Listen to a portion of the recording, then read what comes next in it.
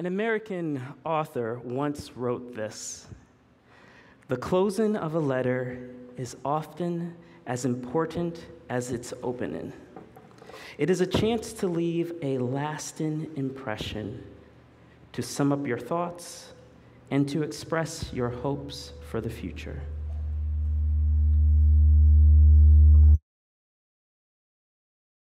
Indeed, how one closes a letter or conversation,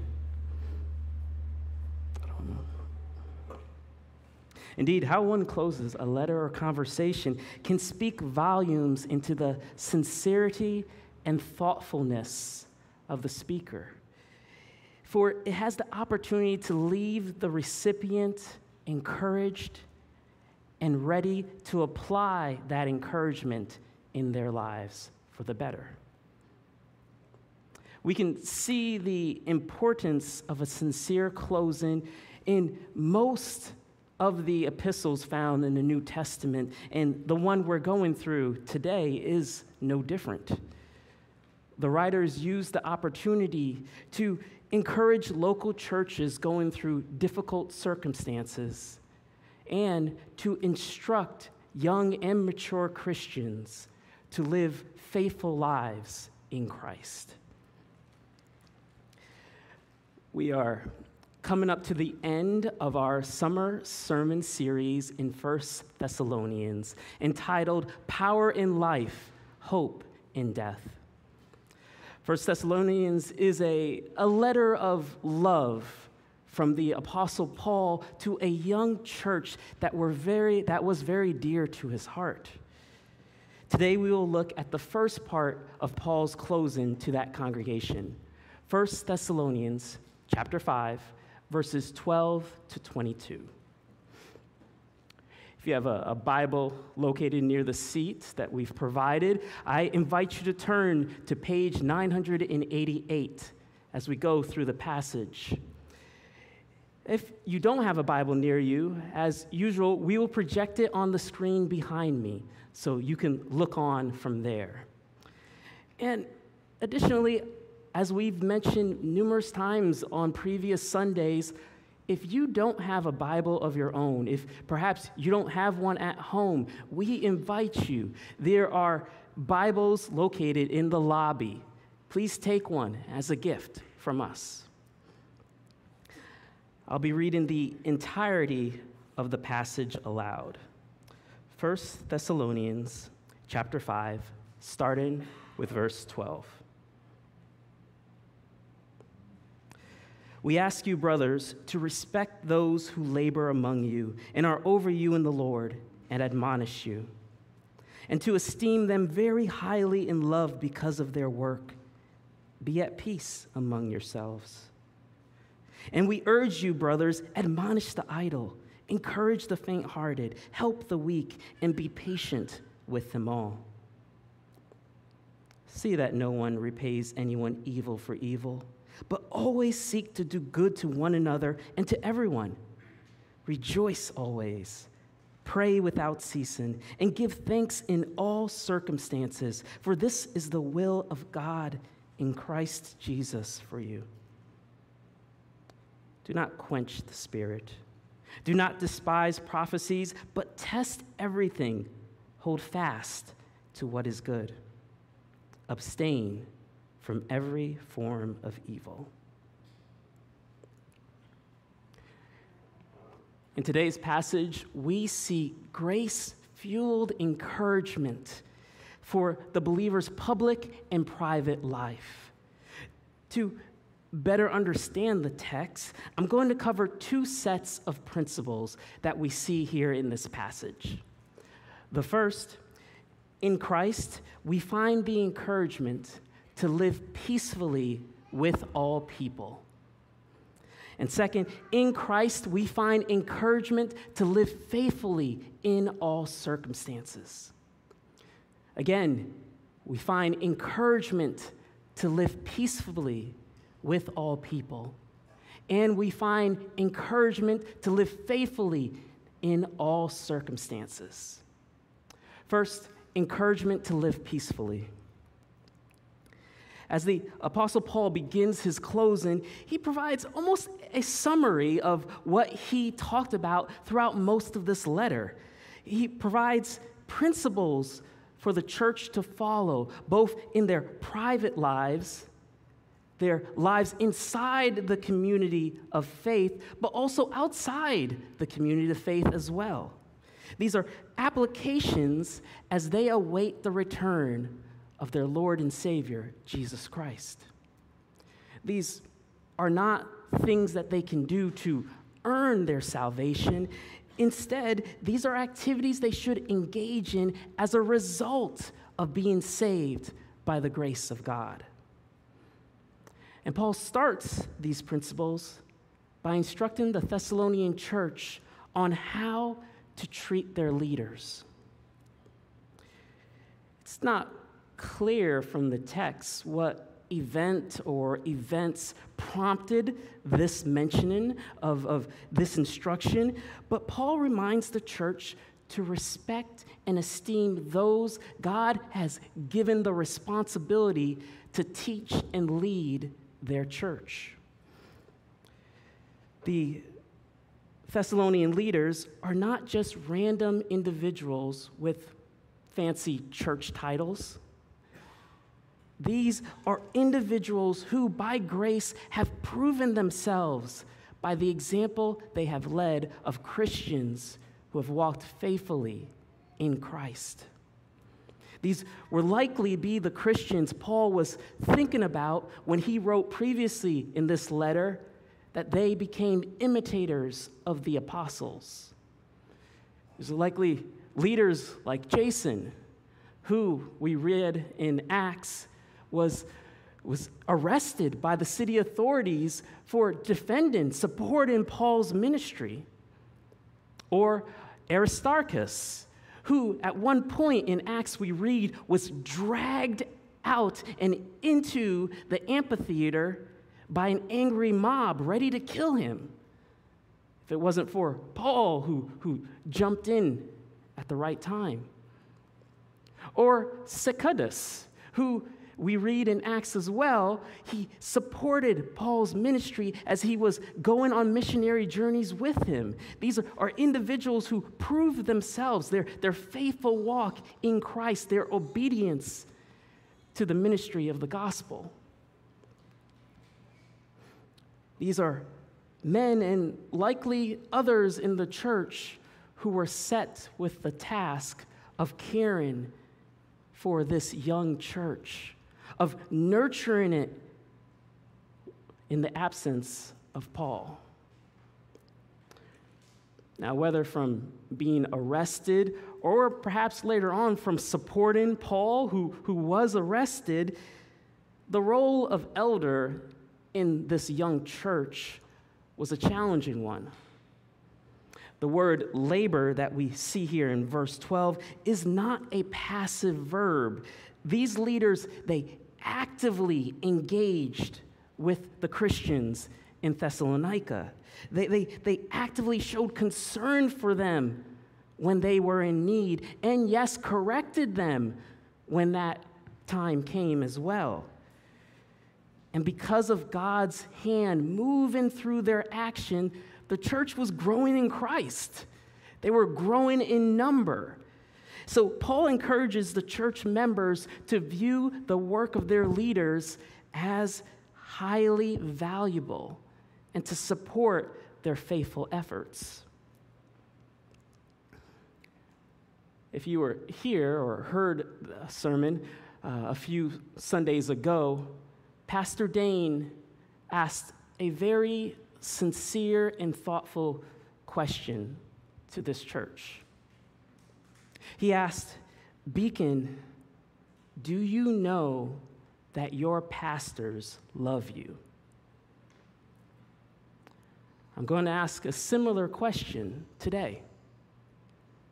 Beacon, do your pastors know that you love them? Do you show concern and care for them? Do you show that you understand and appreciate the God-given responsibility that they have to lead this church. Now, being an elder of a local congregation is not an easy one. The pastor's life is more than just preparing for the next sermon or spending time in quiet. Both our elders and those who lead other ministries here at Beacon, they have families. A number of them are working jobs outside of the church or attending school. At times have had ailments that they have gone through. It is not easy. And yes, they are not serving to perhaps please man, to look good in front of everyone. That's true. But Beacon, what are some ways that we can show that we appreciate and value their faithful efforts? Now, I'll say that you don't have to do anything extravagant. We don't have to give them fancy gifts or anything, and we don't have to do anything weird or over the top, but even as simple as praying regularly for our leaders and being willing and able to show care for them when the opportunity arises, even that can make a big difference. Even that can encourage them. Both those tasks, though, take being willing and able to get to know your pastors, to get to know their families, to know ways that you can pray for them, ways that they struggle, ways that you can care for them. It takes getting to know them as they mutually seek to get to know you and to care for you. Paul continued with a call to be at peace among your fellow church members. To avoid the common temptation to perhaps alienate or withdraw your affection and concern just because maybe you're going through a rough time or you just don't feel like being around people. To seek to get to know them even more, even when it's difficult. This includes both the church leaders and those in the general church community. This peace is a mutual upbuilding as you seek ways to encourage each other in Christ. This is a peace that is a part of Christ-like love. But if, let's say, the pastors are individuals who are easy to live peacefully with, Paul then continued by mentioning 4 groups of people who may not be as easy to live in peace with. The apostle continued with a call to admonish the idle. By idle, Paul is not referring to someone who perhaps just needs a season of rest or just needs a short break. And as if to perhaps help us better understand what he means by this word, the apostle explained it in even more detail in his second letter to the Thessalonian church. In 2 Thessalonians chapter 3, we read, "For even when we were with you, we would give you this command: if anyone is not willing to work, let him not eat. For we hear that some among you walk in idleness, not busy at work, but busy bodies." Again, Paul mentions this sin of idleness in his letter to his spiritual son Timothy. 1 Timothy chapter 5, we read, "Besides that, they learn to be idlers, going about from house to house, and not only idlers, but also gossips and busybodies, saying what they should not."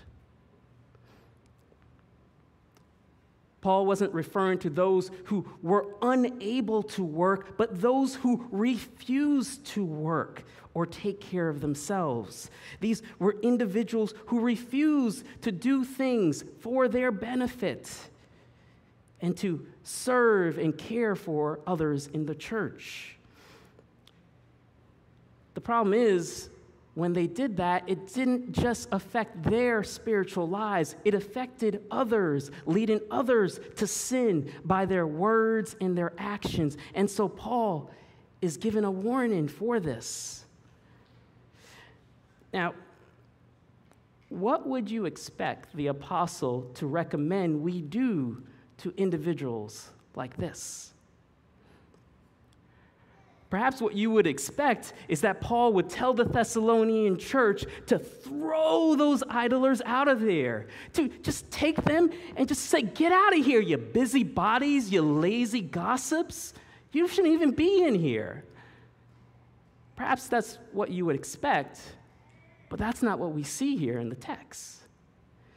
Instead, he encourages church members to actively engage in teaching and correcting this group.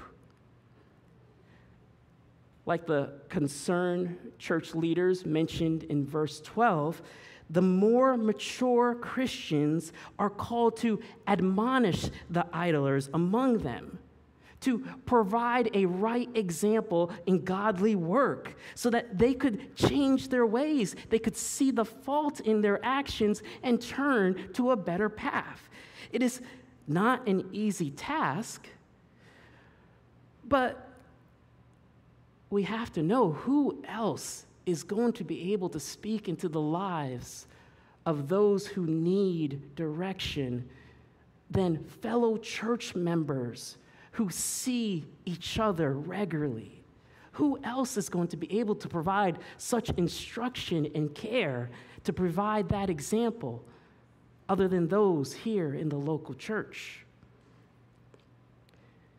In the same vein, who else is close enough to care for church members who are struggling, who are faint-hearted or weak?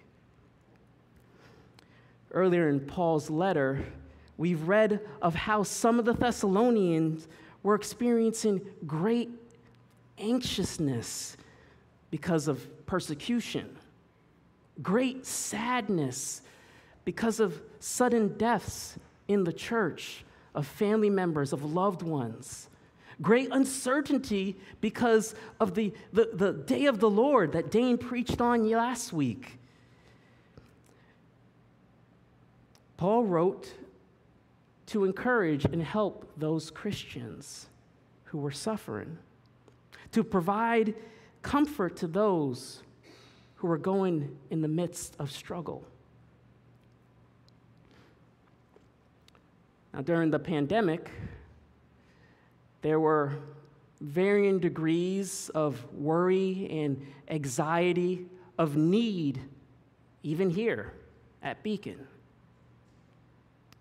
Now, what if a less anxious brother started to make fun of or despise or discourage a more anxious brother during that time? Would it have been right? No, not at all. In fact, in other epistles, including this one, Paul challenges Christians to show grace to others who need comfort, even if you don't share in the same anxiety, worry, or need that they do. Not to take on their anxiousness, but to be willing to provide a word of comfort and kindness to them when the opportunity arises.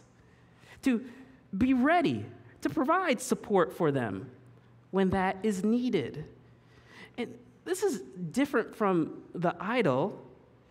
There may be individuals who, because of sickness, health concerns, or just because of the season of life, are not able to work. They're not able to do things that they actually truly want to be able to do. And in church, we should endeavor to minister to these Christians as well. When you think about just showing care and comfort, who would be most expected to care for the weary? Who? Should it not be those followers of him who said, "Come to me, all who are weary and heavy laden, and I will give you rest"? Should it not be those individuals? Should it not be us Christians who seek to comfort those who are faint-hearted and weak? Whether idle, faint-hearted, weak, Christians, we must endeavor to show such grace as our Lord and Savior's to our fellow brothers and sisters in need. And as Paul stated, we must be patient with them all. Perhaps patience is the difficult thing. It takes time. It takes not trying to rush progress upon them, but just at times being near, being there with them. As you hear those three groups, maybe there's someone that comes to mind to you now that you can show such grace to, such comfort to. If we're honest with ourselves, likely at some point in our lives, we all will or have experienced one of the three struggles that was mentioned in this passage. Brothers and sisters, let us not be like Cain, who asked the question, "Am I my brother's keeper?" Let us seek to care for those in need, to be those representation, those examples of Jesus Christ in the life of our local church as we engage with each other. Now, Paul could have stopped there. Perhaps it would have been easier if he did. But instead, he added perhaps the most difficult group to live peacefully with. Verse 15, it reads, "See that no one repays anyone evil for evil, but always seek to do good to one another and to everyone." In his letter, his epistle to the church in Rome, Paul says something similar, a similar principle. In Romans chapter 12, we read, "Repay no one evil for evil, but give thought to do what is honorable in the sight of all. If possible, so far as it depends on you, live peacefully with all." The apostle calls believers to apply that desire peacefully, even to those who hate or harm us. Living in the peace of God, it means not only seeking to do good to those who do you good, but even seeking the good of those who hate you, who do you wrong. It doesn't mean ignoring the wrong, but it does mean that you seek the best interest of the person who did you wrong, that you seek to change their trajectory and point them in the right direction. Now, if someone, let's say, committed a crime, what would be good for them, yes, it may be to make restitution for what that individual has done. But even in doing so, we must seek to an effort to turn that person in the right direction, to let them know of what they did wrong so that they may have the opportunity to repent, to tell them about this Lord and Savior who calls sinners and provides salvation for them. Is any of that easy? No. No matter which of the four groups seeking to do what is good, seeking to provide good to any of them is not an easy task. It's challenging. But this is where the gospel comes in. For if in Christ, by our own efforts, we depended on our salvation, then we probably wouldn't do this. In Christ, we find not just the inspiration, as if these nice tips that we can follow, but the actual ability to seek the good of others. By grace, we know that it was Jesus who showed us kindness, who reached into our lives when we were enemies, when we were the ones who were doing wickedly. It was Jesus who showed us good. And by grace, Jesus sent the Holy Spirit to live inside all Christians so that we too can have that grace and reminder of the grace as we interact with others. That includes those in the household of faith, but it also includes those who are outside the church as well. I mean, how would it reflect Christ if we were only nice or showed care and concern for other Christians? How would that reflect Christ? If those were the only people who we were ever nice to, we ever cared about or showed love to? It wouldn't. As Christians, we are also called to be different than the rest of the world, because honestly, if you look out in the world, most people will be nice to those who are part of their group. Most people will seek the good of those who they're familiar with, who they get along with. That's normal. But we are called not to be normal in the eyes of the world.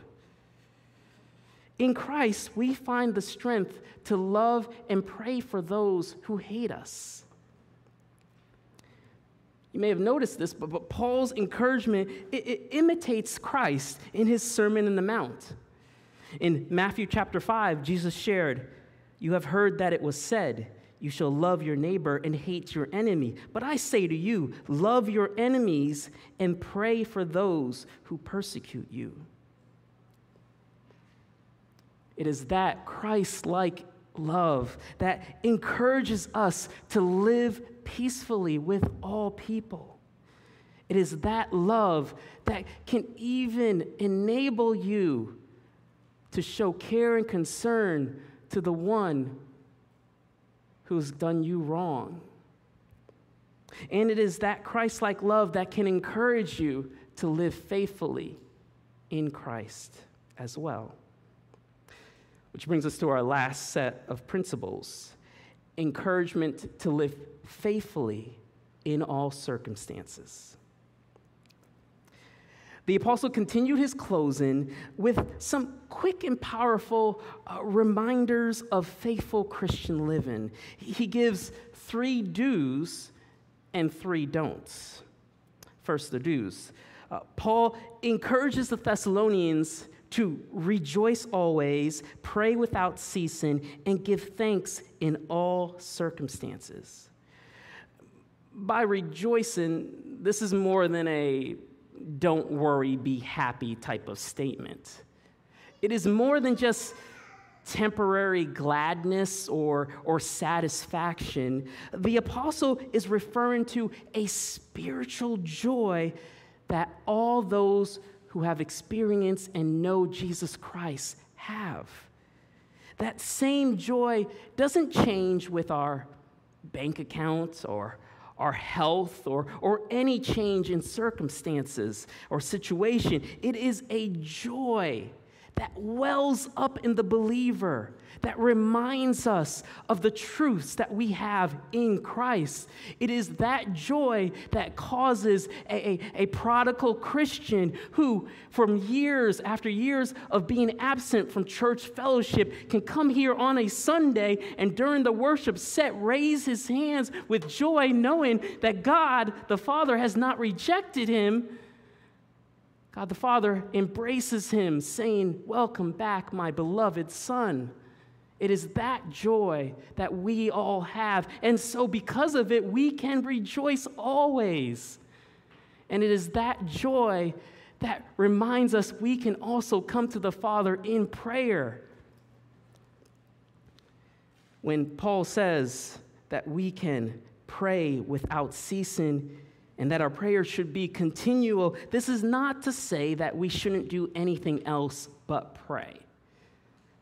You know, we got to do other things. We eat, we sleep, we take care of our family members, all those things. That's not what he's saying. But what he is saying, that no obstacle, because of Jesus Christ, no obstacle should be in our way of coming to the Lord in prayer, of lifting our prayers to God the Father. We know, because of what Christ has done, when we cry out to the Lord, he does not look upon us as if we are strangers. He doesn't look upon us as if we are enemies. Instead, when we lift up our requests, our sincere requests to the Father, he looks on us as if we are what we are in Christ. We are his beloved children. Christian, that is something to rejoice about, for our prayers are not just lifted up onto deaf ears. Our prayers are heard as those who are the beloved. Christian, remember that. We should pray without ceasing. And more, we should continue to pray until our shouts become that of joy and praise. Paul, in other epistles, he describes the prayer and thanksgiving, the act of prayer and thanksgiving, as almost a 1-2 punch that KOs anxiousness. It is a combination that the apostle encourages believers to employ in their life, to make active in their lives. He reminds them to let their prayers, their requests be made known to God. For it is in prayer and thanksgiving that we remember, even in difficult situations, that in Christ, it can't be any worse than when we were slaves to our sin. No matter the circumstance, it cannot be any worse than before Christ came into our lives and provided salvation, rescuing us from sin. Life cannot be any worse than that. And so, we can have prayer and thanksgiving, remembering that. These 3 do's, you know, they're more than just helpful habits for Christian to have. Paul describes them as God's will in Christ for us. When these are ever present in our lives, Christian, remember, it is pleasing to God. It is a part of his plan, his gift to you. Remember that. It is similar to the 3 don'ts that Paul shares. Paul continued with a warning not to quench the Spirit. The Holy Spirit is described as the helper Christ sent to encourage, to just be there to support Christians in their walk. This is a gift meant to enlighten, enliven, and refine the Christian. By enlighten, the Spirit helps to shine a light on what is good and what is unhelpful in our lives. By enliven, the Spirit stokes that fiery joy within us no matter the circumstance. And by refining, the Spirit shaves off those remnants of sin and immaturity that plague us even as Christians.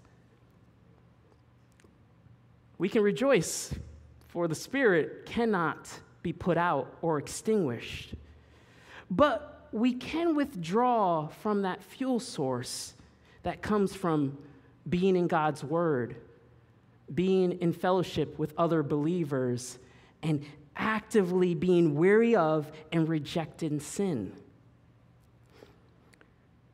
Now, if you have memorized the fruits of the Spirit, I think our children and Beacon kids have at one point, you may notice that Paul lays out each one of them in some form throughout this passage.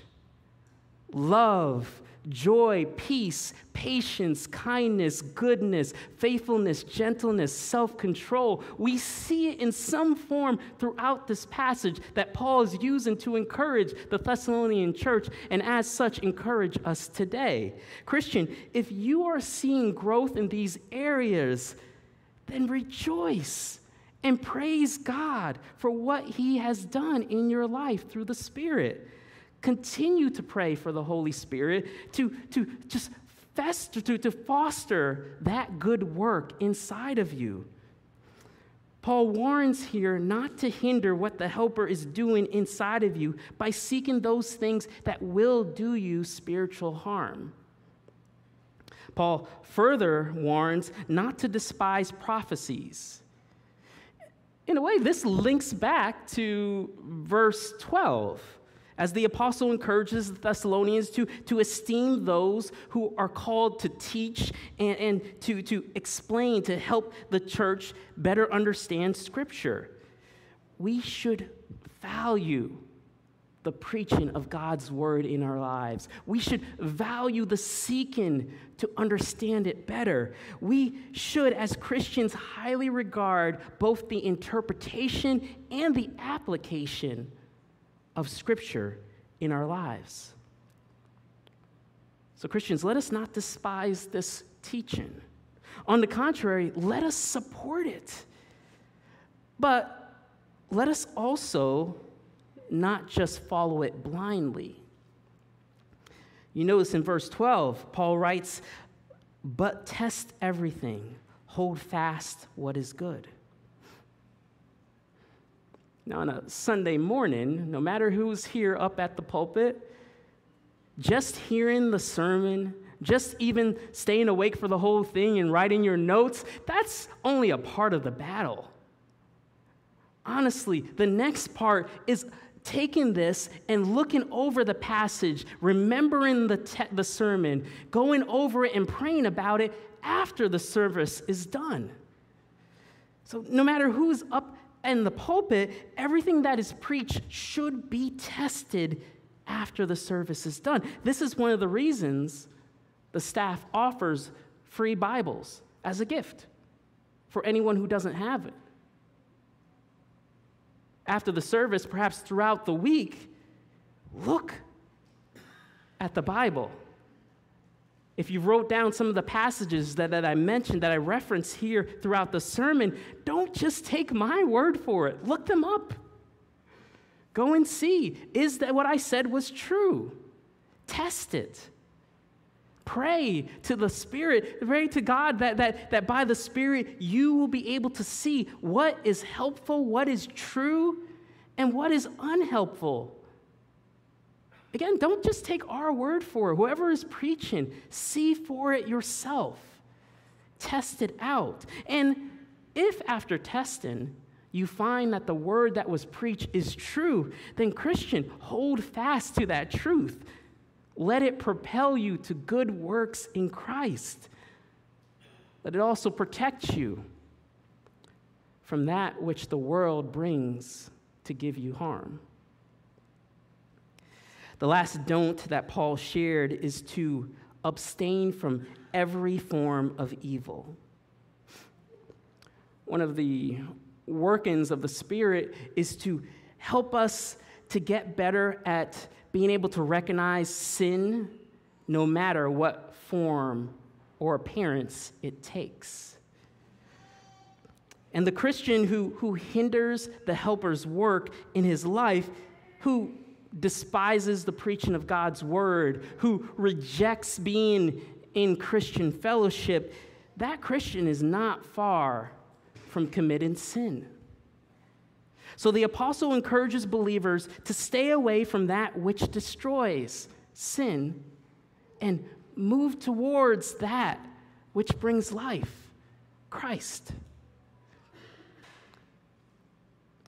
Now, Christians, as you hear these principles, some self-reflection, which one do you struggle with the most? Understand by our efforts, by your effort, by my effort, we could not live faithful lives pleasing in God's eyes. We couldn't do it. We might have, better days, better circumstances where it may seem easier to do what seems right, but by our own efforts, we could never stand the test of time. But in Christ, we find the grace that stands firm no matter the situation. Grace that stands true no matter the person. So I have to ask this question that I ask myself. What are you standing on today? If you are standing on the saving work of Jesus Christ, then Christian, be encouraged, for that will uphold you no matter the circumstances. It will uphold you in all situations. So be encouraged, rejoice. If you are not a Christian, I ask the same question. What are you standing on today? I appreciate the words of the song we just sang. On Christ's solid rock I stand. All other grounds are sinking sand. If you are not a Christian, what are you standing on today? Is it sinking sand?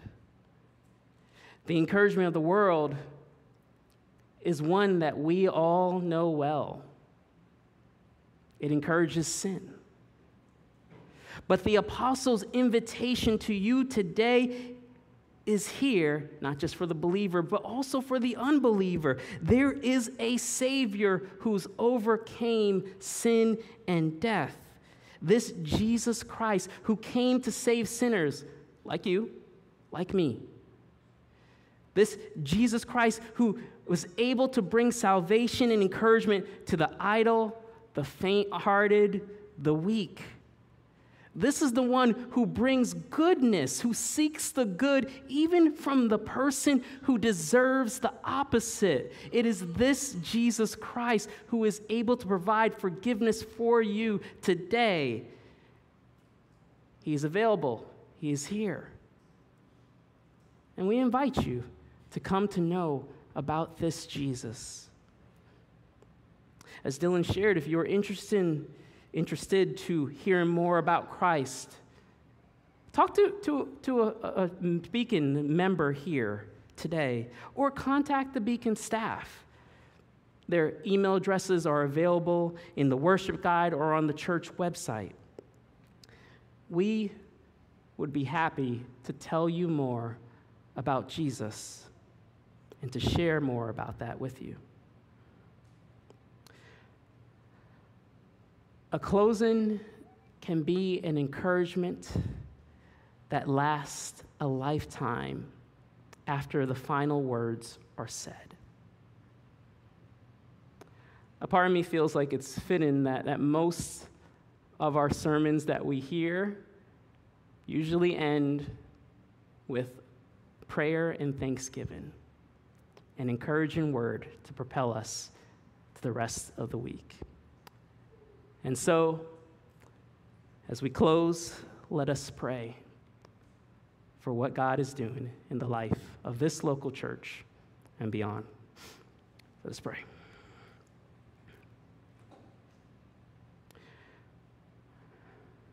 Our Heavenly Father, we thank you for this day and each and every day, for we know it brings an opportunity for your continued work in our lives.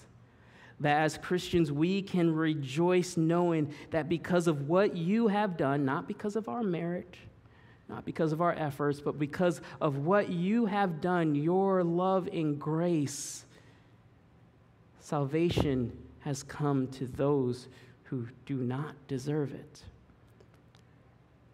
And because of that remembrance of that, we can do two things. One, we can have shouts of praise, thanks, and thanksgiving, knowing that we are redeemed by your blood.